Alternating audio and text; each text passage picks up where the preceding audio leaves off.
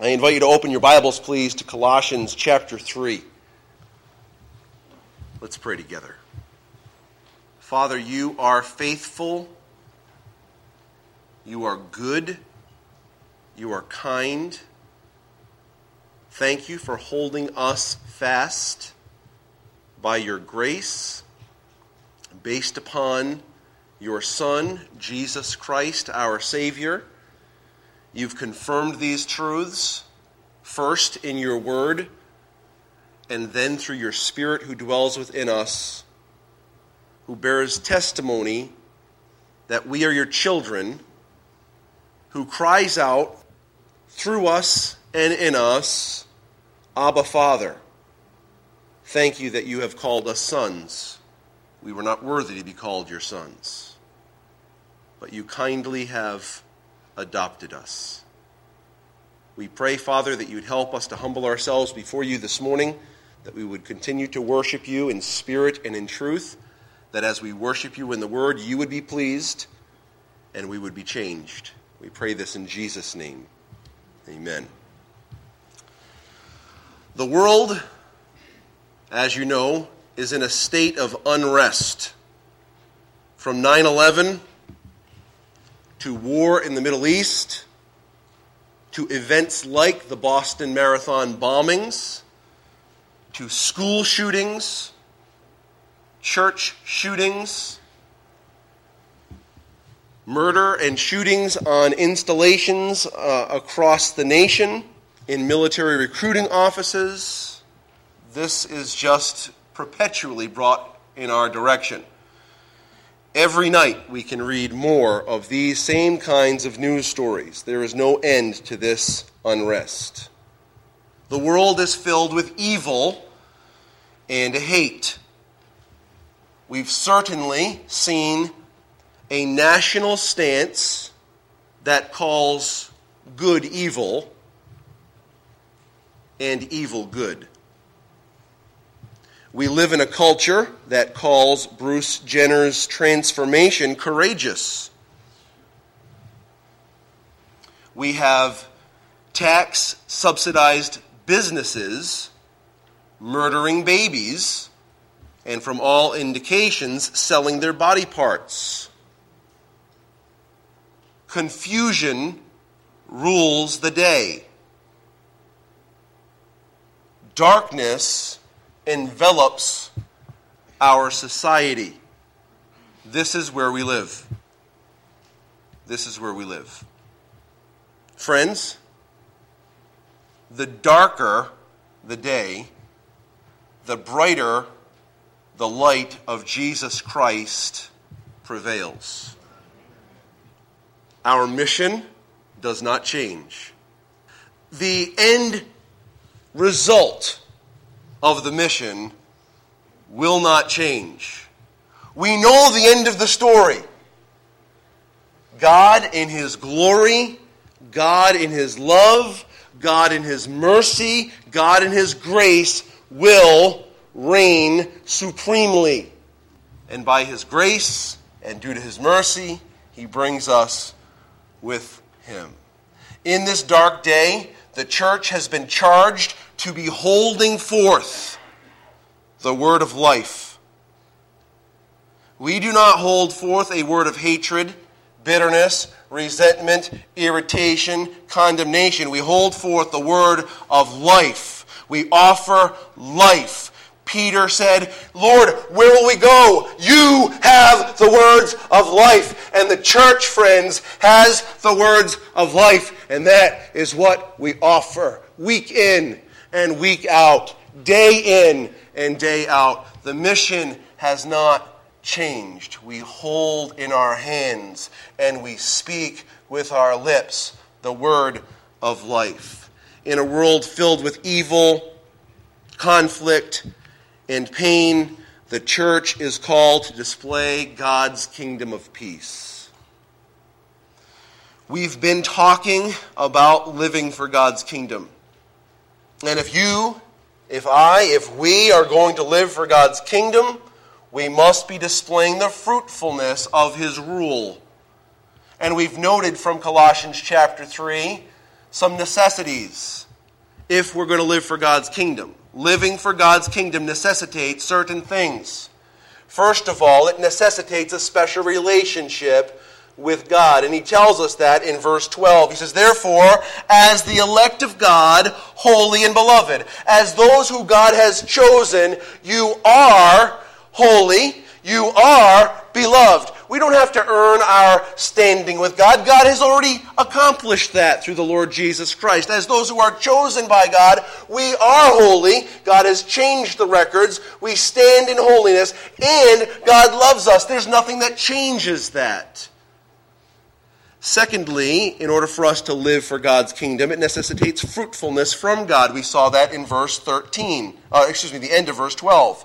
He tells us to put on tender mercies, kindness, humility, meekness, and long-suffering. So put these things on. They don't belong to you. You haven't manufactured them. You haven't perfected them. You haven't mastered them. They belong to Him. You take His truth and you put it on, and His fruitfulness is on display. Thirdly, if we're going to live for God's kingdom, it necessitates God's abundant mercy. Verse 13, bearing with one another and forgiving one another, if anyone has a complaint against another, even as Christ forgave you, so you also must do. The mercy that we have received is the mercy that we distribute. And again, just like verse 12, when we're putting it on, that mercy doesn't belong to us. It's God's abundant mercy. And since we have received that mercy must be channeled through us. We are an avenue whereby God demonstrates His mercy. It happens in the church and it happens outside of the church. We're to bear with one another and forgive one another. That is our responsibility. That's how we display God's kingdom. Fourthly, and this is where we'll start, but I'm going to give us all 6 of these, and then we're going to go back and cover them. God's binding love. God's binding love. Now, I'm not talking about binding like putting on some shackles and now we can't move. Not that kind of binding. The binding where it takes people that are fragmented and unifies them. That kind of binding love. Verse 14. But above all these things, put on love, which is the bond of perfection or the bond of completion or that which perfectly unifies us. That's the concept there. Then in verse 15, if we're going to live for God's kingdom, it necessitates God's peaceful rule. Verse 15 says, and let the peace of God, or in some translations, the peace of Christ, rule in your hearts, to which also you were called in one body, and be thankful. So allowing God's peaceful rule to be demonstrated, that must be in place in order for us to display God's kingdom. Sixthly, and we're going to cover this at the end of our time this morning, if we're going to live for God's kingdom, we must display God's enriching word. Look at verse 16. It says, let the word of Christ dwell in you richly.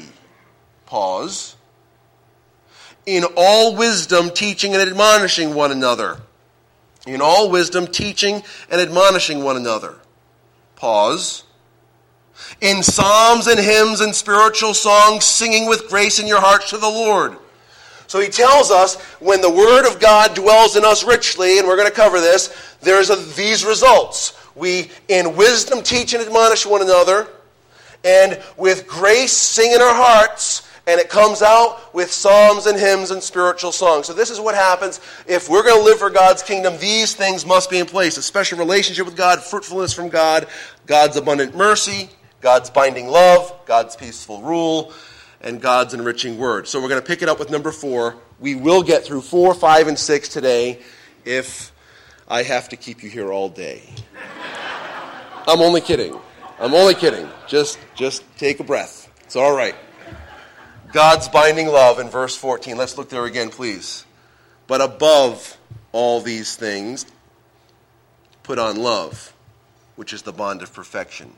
Now, I'll tell you that the word above there probably is better translated, but in addition to these.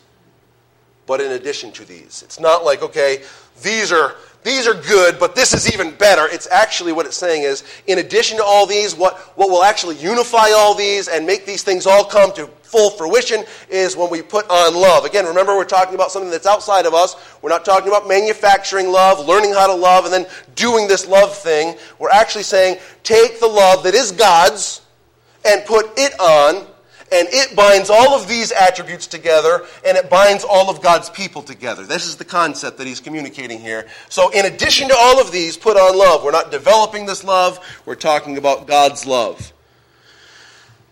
Praise God, we've already been given the avenue of this grace.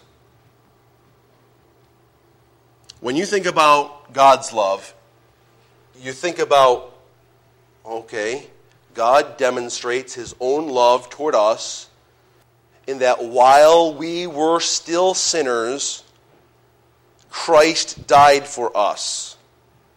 So while we were in a state of being enemies of God, God in his love says, I will die for you.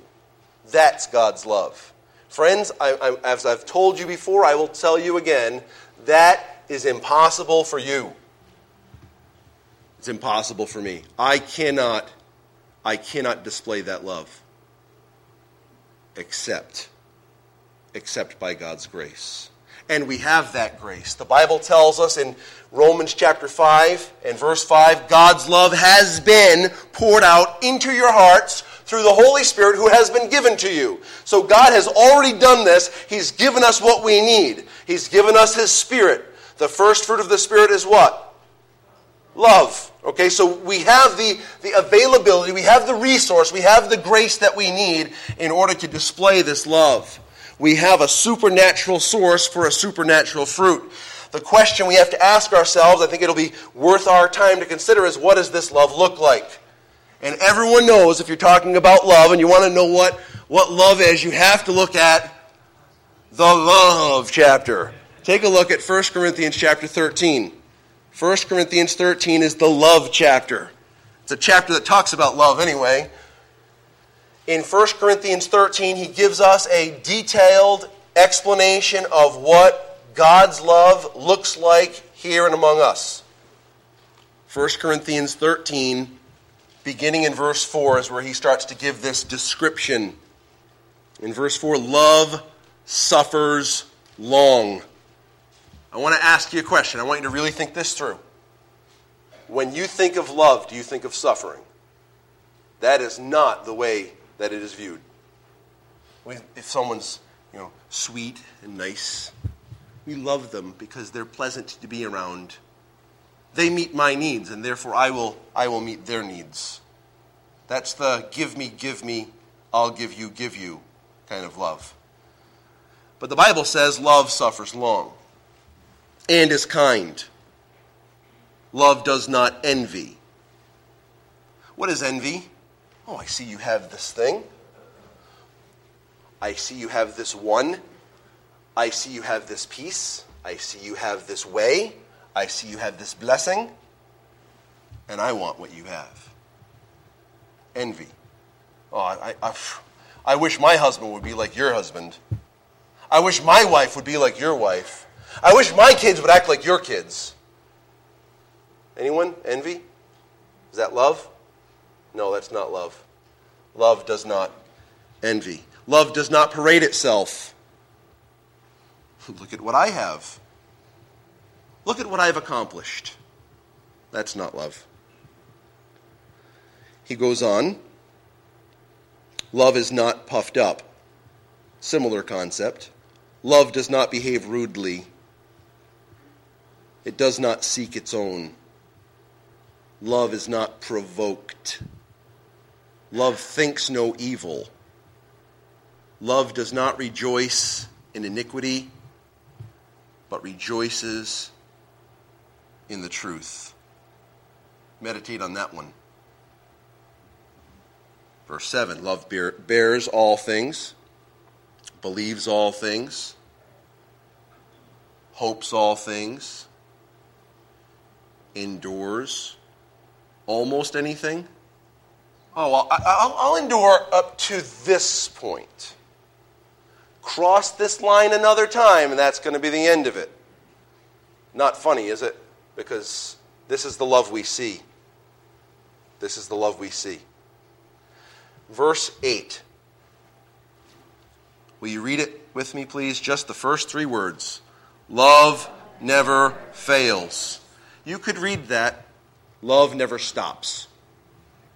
If your love stops, it's not God's love. If the love that you're putting on says, you know what, I'll love you until you do this, that's not God's love. Listen, we live in a world that has fouled up love. I'm going to read to you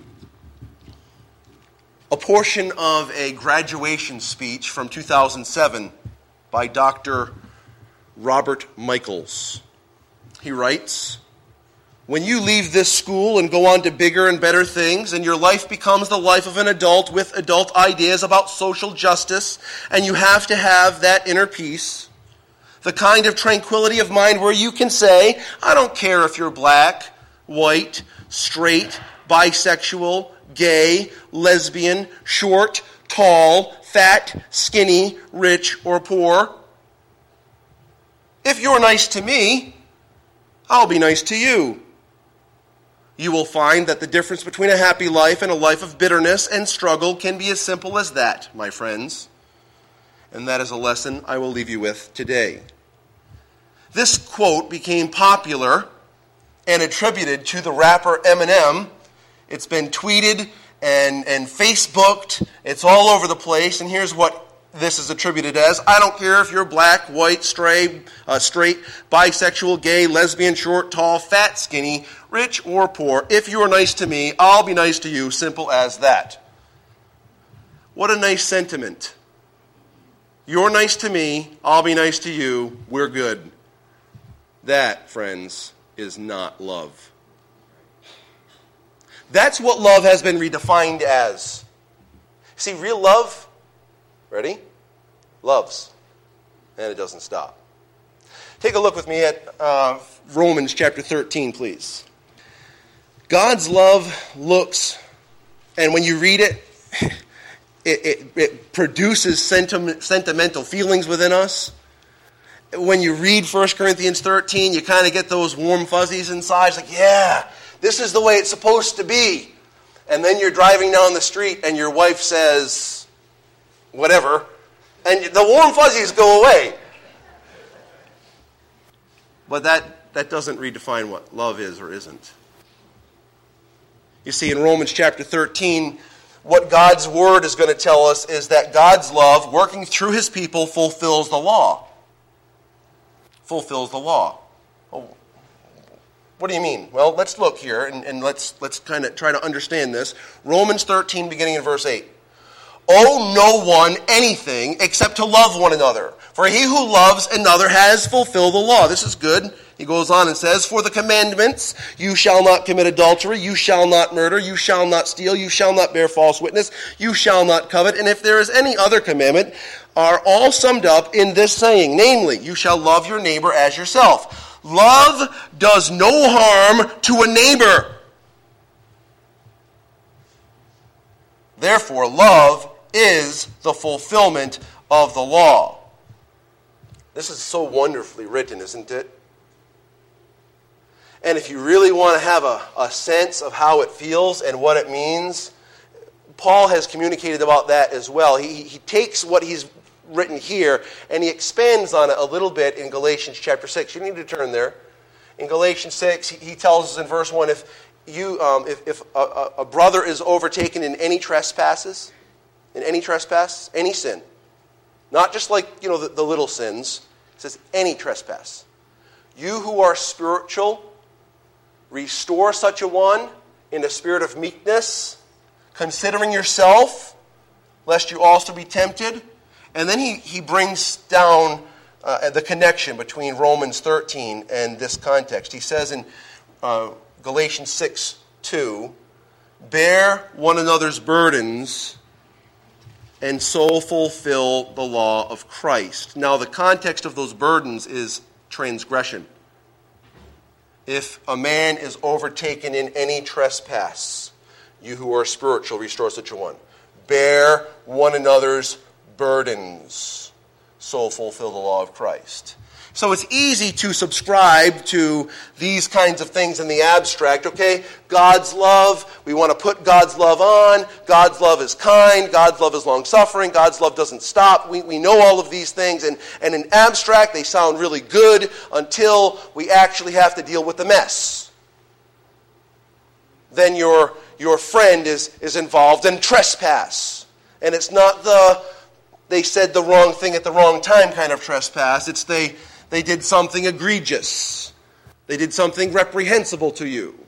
They have offended you deeply by their actions. They have cut off, for all intents and purposes from a human perspective, any possibility of a future relationship with their actions. And then we ignore a passage like this. Then we say, you know what? There's only so much of a punching bag I'm going to be. How long am I going to let them walk on me? How long? Bear one another's burdens and so fulfill the law of Christ. Are you going to leave this poor sinner in the ditch?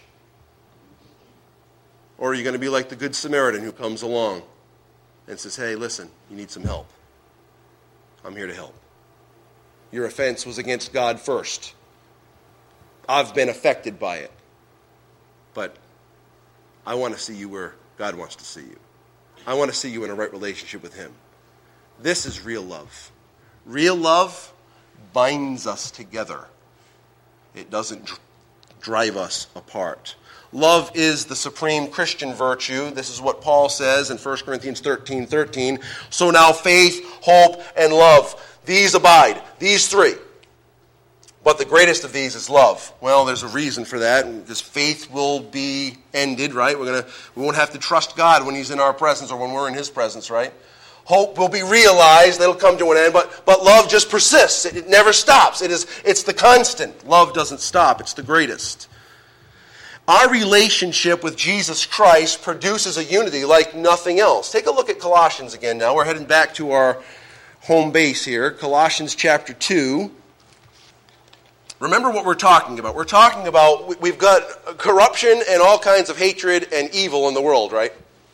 And here we are, a people that are called out of the world into the body of Christ. He's called us out of darkness into His marvelous light. And what He wants us to do in the midst of darkness is to hold forth the word of life. Not to be bitter and resentful and spewing out critiques of the world. Think about it. What do you expect? You've got a whole bunch of sinners legislating justice in this country. You expect them to make good choices? Probably not. Probably not. If you and I were unredeemed and without Christ, without the Spirit of God, without the guiding Word of God, we would make the same foolish choices. We don't look to the government to solve our problems. We have the solution to our problems. So here we are in the midst of a crooked and perverse generation. And God wants us to hold forth the light of life. And part of the way we do that we let God's kingdom in this crooked, perverse generation, the way we allow God's kingdom to be displayed is as we demonstrate God's binding love. A love that unifies people from all walks of life, with all kinds of backgrounds, with all kinds of baggage, with all kinds of things that have happened in our lives. And God joins us together. It's quite a marvelous thing, isn't it? Here we are in Colossians 2. Take a look beginning in Verse 1. He says, For I want you to know what a great conflict I have for you and those in Laodicea, and for as many as have not seen my face in the flesh, that their hearts may be encouraged, those that haven't seen us. I want these people to look on, and that their hearts may be encouraged, being knit together in love. Knit together. What does that mean? Well, you take two pieces, you sew them together, there they are. They used to be separate, now they're together, they're knit together, they're bound. They're bound. This is what love is supposed to do. This is what real love does. That's what he tells us here back in Colossians 3. Take a look again at verse 14. Colossians 3:14. In addition to all these, put on love, God's love, agape love, which is the bond of perfection, the bond of completion, the bond that brings us together. That's the concept. So he tells us to put on God's love, and the result of that is a unified body. If we're going to shine as lights in this world, we can't be fighting with one another. Right? About the color of the carpet, about what the floor looks like, about the kind of ugly things that hold... Oh, sorry. Just using an illustration, my lovely friend. We can't be fighting about things like this. These things come and go. The world's passing away. The will of God, that's not passing away. So we're bound together in love. That is what demonstrates Christ. And so we want to demonstrate that kingdom. We must demonstrate God's binding love. Secondly, fifthly in the outline, but secondly for today, God's peaceful rule. Now this is sweet. Because, again, we live in a world filled with conflict. Anyone seen any conflict lately? I was coming out of Cumberland Farms. It was yesterday or the day before, I don't remember. Coming out of Cumberland Farms, and there's a set of lights, four-way intersection. And this dude, he was bent. He was bent. Someone didn't go fast enough out of the red light, so he was stuck at the red light. You know how long a red light is? It's probably what? 2-3 minutes? The whole time. Then it turns turns green, and he comes out and you know, the gestures and, you know, doing all kinds of things at the person. Like he's like literally his progress was stopped at the light, and he's in a hurry, and then like he decides to stop while the person's going up the on-ramp to slow his progress some more, so he can let the person know how he really feels about this. You go a little further down the street, and he starts on the next person. And this is we see it every single day. And those are just little silly things. Did you know that the world's at war? Did you know that? You know, there are people probably dying. We're worried about a red light. Really? There's real problems. And we're frustrated about these things. And here, God says to you and to me, let the peace of Christ rule in your heart. The word rule there means to umpire. It means to umpire, to say, okay, this is the right way to go. This is an out. This is safe. This is a strike. That's the ball. To make decisions really has the idea of kingdom rulership, right? This is the right way to go. And so he says, let God's peace rule you. Well, that of necessity causes us to say, well, what is that peace? And so we're going to think about that for a few minutes here. Take a look at Isaiah 32 for a moment. Isaiah 32. We must understand God's peace to an extent to really gather this. Remember, it's not our peace ruling. It's not learn how to be a peaceful person, as wonderful as that would be. It's to allow God's peace, the God of peace, the peace of Christ, the peace that belongs to God, let that rule in you. So what is God's peace? Well, it's absence of war, sure. That's a good, acceptable definition. It's just not thorough enough. Peace is wholeness. God's shalom, Old Testament word, is wholeness or restoration. It's a state of contentment and tranquility. So God's peace is one that says there's something broken and now it needs to be fixed. And the peace is that fixing of it. It's the tranquil state that results from the restoration. And just a couple of illustrations here in Isaiah. Both of these illustrations will be from the book of Isaiah. As we talk about God's future kingdom that will be visible and very, very much seen, and there's no getting away from it. Now we're talking about a kingdom that we want God's kingdom that is in heaven to be displayed here. Now the one spoken of here in Isaiah is one that will be absolutely on display and indisputable. Isaiah 32 beginning in verse 16.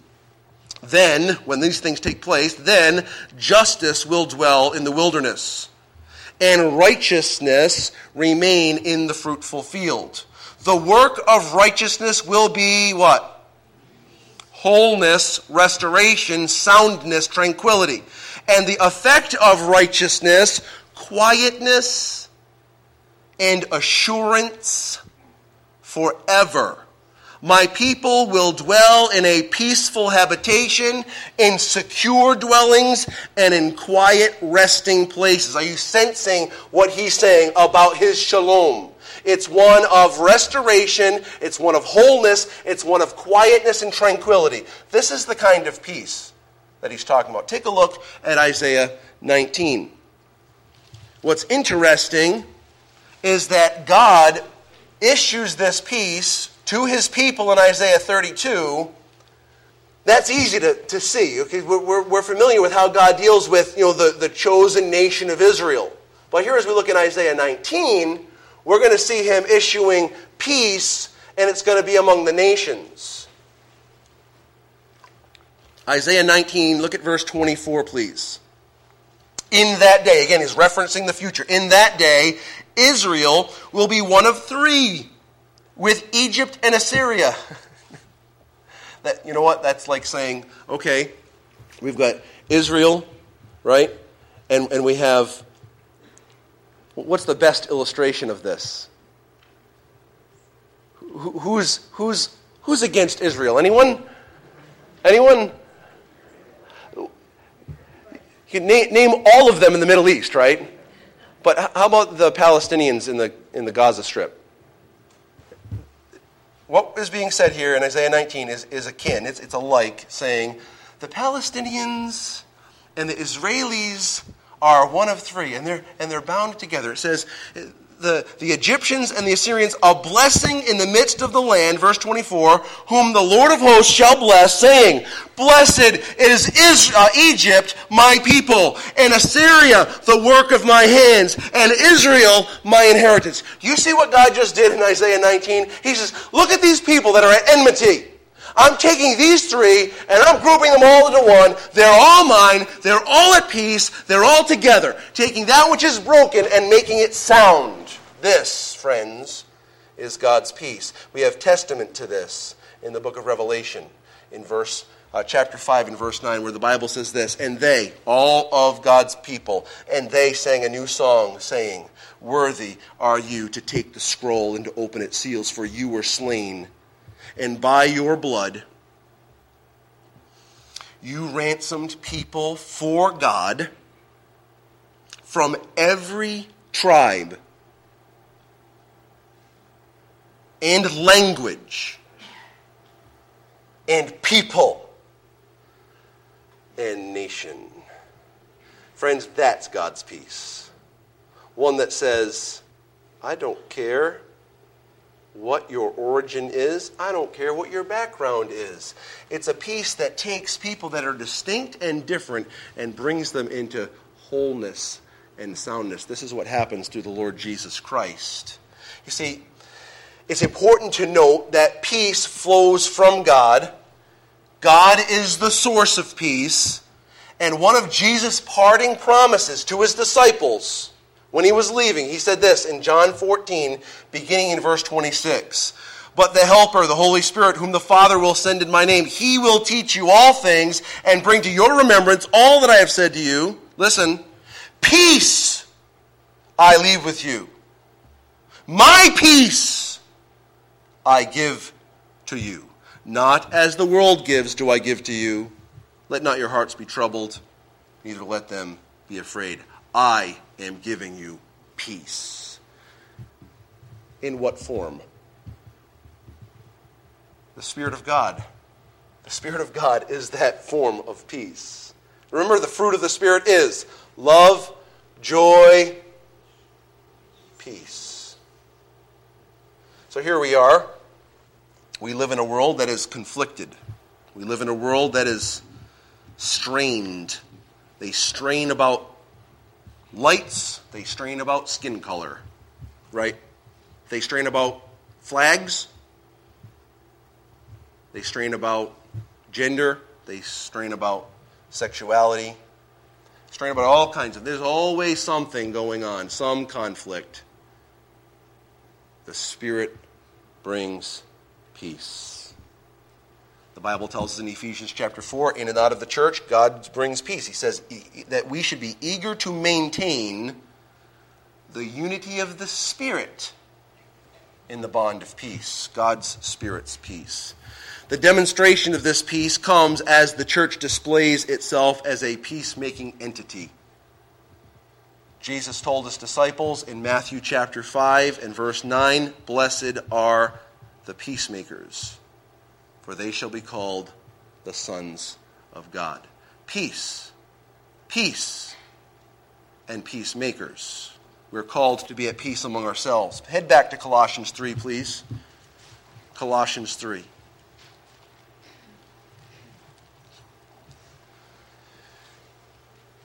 God's kingdom brings peace. As we demonstrate God's kingdom, it will be peace that is issued. Colossians 3 and verse 15 says, "And let the peace of God rule in your hearts, to which also you were called in one body, and be thankful." We've been called to this kind of peace, which can only be produced by God through His Spirit. This peace produces unity in the body, peacemaking in the world, and thanksgiving in our corporate assembling. We want to live for God's kingdom. Don't you? Listen, you've lived for your kingdom in the past. It doesn't yield anything good. It doesn't. It really brings forth frustration. There are little happy times, right, when we live for our kingdom. Happy times, but a lot of other, right? Living for God's kingdom is totally different than that. It is always satisfying. You never find yourself thirsty for more when you are living for God's kingdom. You never find yourself hungering for more when you're living for God's kingdom. It really is quite satisfying. It's the peace that comes from Him. So, living for God's kingdom necessitates a special relationship with God, fruitfulness from God, God's abundant mercy, God's binding love, God's peaceful rule. These we've seen. Now, as we conclude in the next few minutes, one more for today, God's enriching word. Look at verse 16.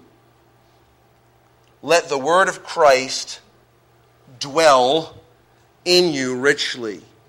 Let the word of Christ dwell in you richly. Richly is in abundance. In abundance. Let God's word occupy your spirit. Let God's word fill your soul. Is really the idea. It's this abundance of God's word. And so again, we ask ourselves the question, why would we want this? Why do we want God's love? What is it like? Why do we want God's peace? What is it like? Why do we want God's word? What is it like? What is God's word going to do for me that necessitates me saying, hey, I want this in abundance? Well, let's just consider this for a second. The word of God produces salvation. In 2 Timothy chapter 3 and verse 15, Paul reminds Timothy, "From a child you have known the Holy Scriptures, which have made you wise unto salvation through faith in Christ Jesus." Salvation. Anyone want any of that? What is salvation? Well, God saving us from ourselves, from our sin, and the consequences for our sin. Remember, the wages of sin is death. Well, everybody dies. So am I going to make me not die? We're not talking about physical death. We're talking about spiritual death, separation from God forever, in eternal hell. The wages of sin is death. But salvation is God saying, I'm going to take you from that consequence, that condemnation that is rightly yours because of your sin, and I'm going to take you and rescue you out of it, and I'm going to place you into my kingdom, which is other than condemnation. It's glorification. Other than misery, it's joy. Other than hate, it's love. Other than evil, it's holy. It's perfect and pure in every way. That's what salvation is. The Bible tells us in Romans chapter 1 and verse 16, I'm not ashamed of the gospel of Christ. It's the power of God unto salvation for everyone who believes, for the Jew first and also for the Greek. So salvation comes from God's word. The gospel is issued. People respond in faith. Salvation. God's word brings salvation. This is a reason to have it in us with abundance. How about this? The word of Christ produces maturity.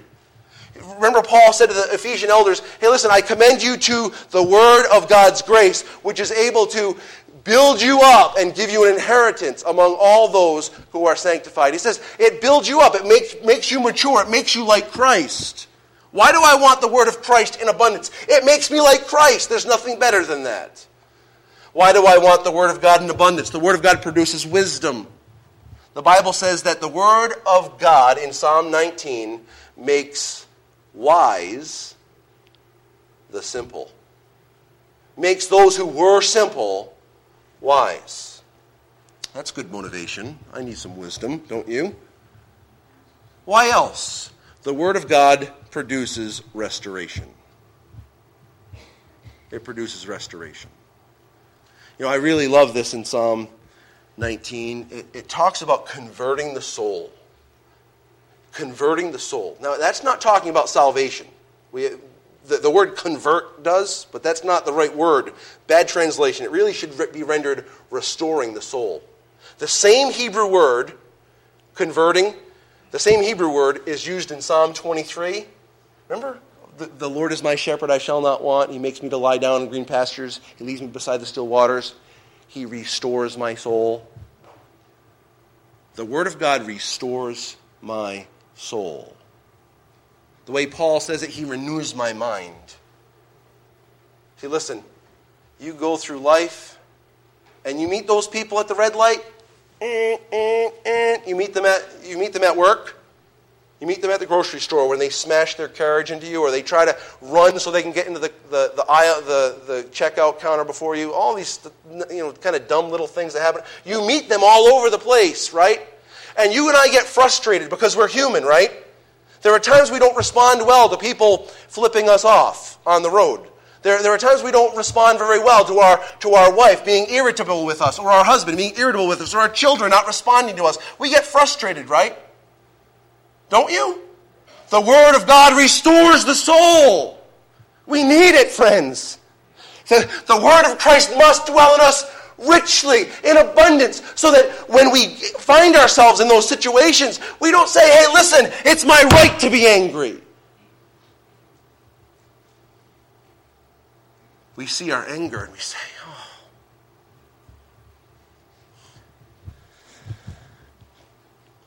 This was an opportunity. This conflict was an opportunity for me to display Christ. And instead, here I am displaying Rob. You fool. Oh, Lord, forgive me. I need your help. I want to display you. I want to display your kingdom. The Word of God, it points these things out in our lives. It doesn't let us be satisfied with our own human justification for our own human wretchedness. We must allow the word of Christ to dwell in us richly, or we will go on along our merry way, living as we think we can, feeling fine and justified in all of our actions, all of our thoughts, all of our misery, living like the Gentiles do, in the lusts of our minds, fulfilling the desires of the flesh, even though we've been redeemed. That happens, doesn't it? The word of Christ, when it dwells in us richly, it says, look at what you're doing. And you say, you're right. You're right. I'm wrong. I recognize my sinfulness. I confess my sinfulness. And I ask God, and I know He'll fulfill this request, fill me with your Spirit that I might display you, your glory, and your kingdom.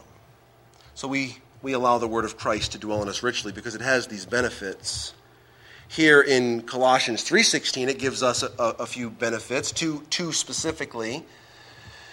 It produces teaching and admonishing in all wisdom. It also produces singing with grace in our hearts through psalms, hymns, and spiritual songs. What's very interesting and very important to note is that there's a parallel text to this. We're in Colossians 3:15 and 16. Let the peace of Christ dwell in you, or let the peace of Christ rule in your hearts. And it calls you into one body, and be thankful. And then it says, let the word of Christ dwell in you richly in all wisdom, teaching one another in psalms and hymns and spiritual songs, singing with grace in your hearts. Lord, we know this. It's like we hear it and we understand it. And the parallel text is Ephesians chapter 5 and verse 18, which says, and do not be drunk with wine wherein is excess, but be filled with the Spirit. You know, the results of being filled with the Spirit are the exact same results that are being spoken of here in Colossians 3. Because the Word and the Spirit are the graces that God has given us so that we can display His kingdom here and now. The Word of God and the Spirit of God dwelling in us richly, filling us, guiding us, ruling in us. That is what God has given us. It's a grace from God that we might display Him and His kingdom, and His kindness, and His love, and His mercy, His truth. He's given us these things. These are interrelated, both Word and Spirit. They're both grace gifts to the church. Listen carefully, please. Attempting to fulfill the demands of the Word without the grace that meets those demands is foolish, fleshly, and failing. Listen, you're here today, so I have a hunch that you came because you wanted to live for God's kingdom, right? If that's true of you, you want to live for God's kingdom. The only way it's going to happen, friends, is a surrender to the Word and a surrender to the Spirit. These graces will take you from foolishness to wisdom, from fleshly to spiritual, from failing to demonstrating God's victory. When we allow the Spirit of God to produce fruit among us, we're truly putting God on display. We're allowing God's kingdom to be seen here in this world. The next section we're going to get to next week deals with the application of this and how we take the kingdom truths and it's displayed in our homes and in our workplaces. You see, we live in a world that's filled with hate, but God's kingdom is filled with love. We live in a world that is filled with conflict, but God's kingdom brings peace. We live in a world that is filled with destruction, destroying the most helpless, murdering babies. We live in a world filled with destruction, but God's kingdom brings enrichment. It doesn't take a rocket scientist to figure out which of these kingdoms we should live for. The one filled with hate, conflict, and destruction? No one would say, hey, sign me up, pal. Or we can live for the one that's filled with love, peace, and grace. We need God's grace that we might display these things. Let's take a moment quietly in our seats. I don't know what business you need to do with the Lord. I don't know if you're one of God's children, you're part of the kingdom or not part of the kingdom. If you don't know Jesus as your Savior, I have a suggestion for you. He paid the price for all your sin. Call out upon Him for salvation. He'll take your sin. He'll give you His righteousness. You'll be one of God's children. You'll be a part of this kingdom forever. God will make you new. If you're a believer, just meditate through these things, asking God that you, individually, and we corporately, would be those who display God's kingdom. Let's pray together.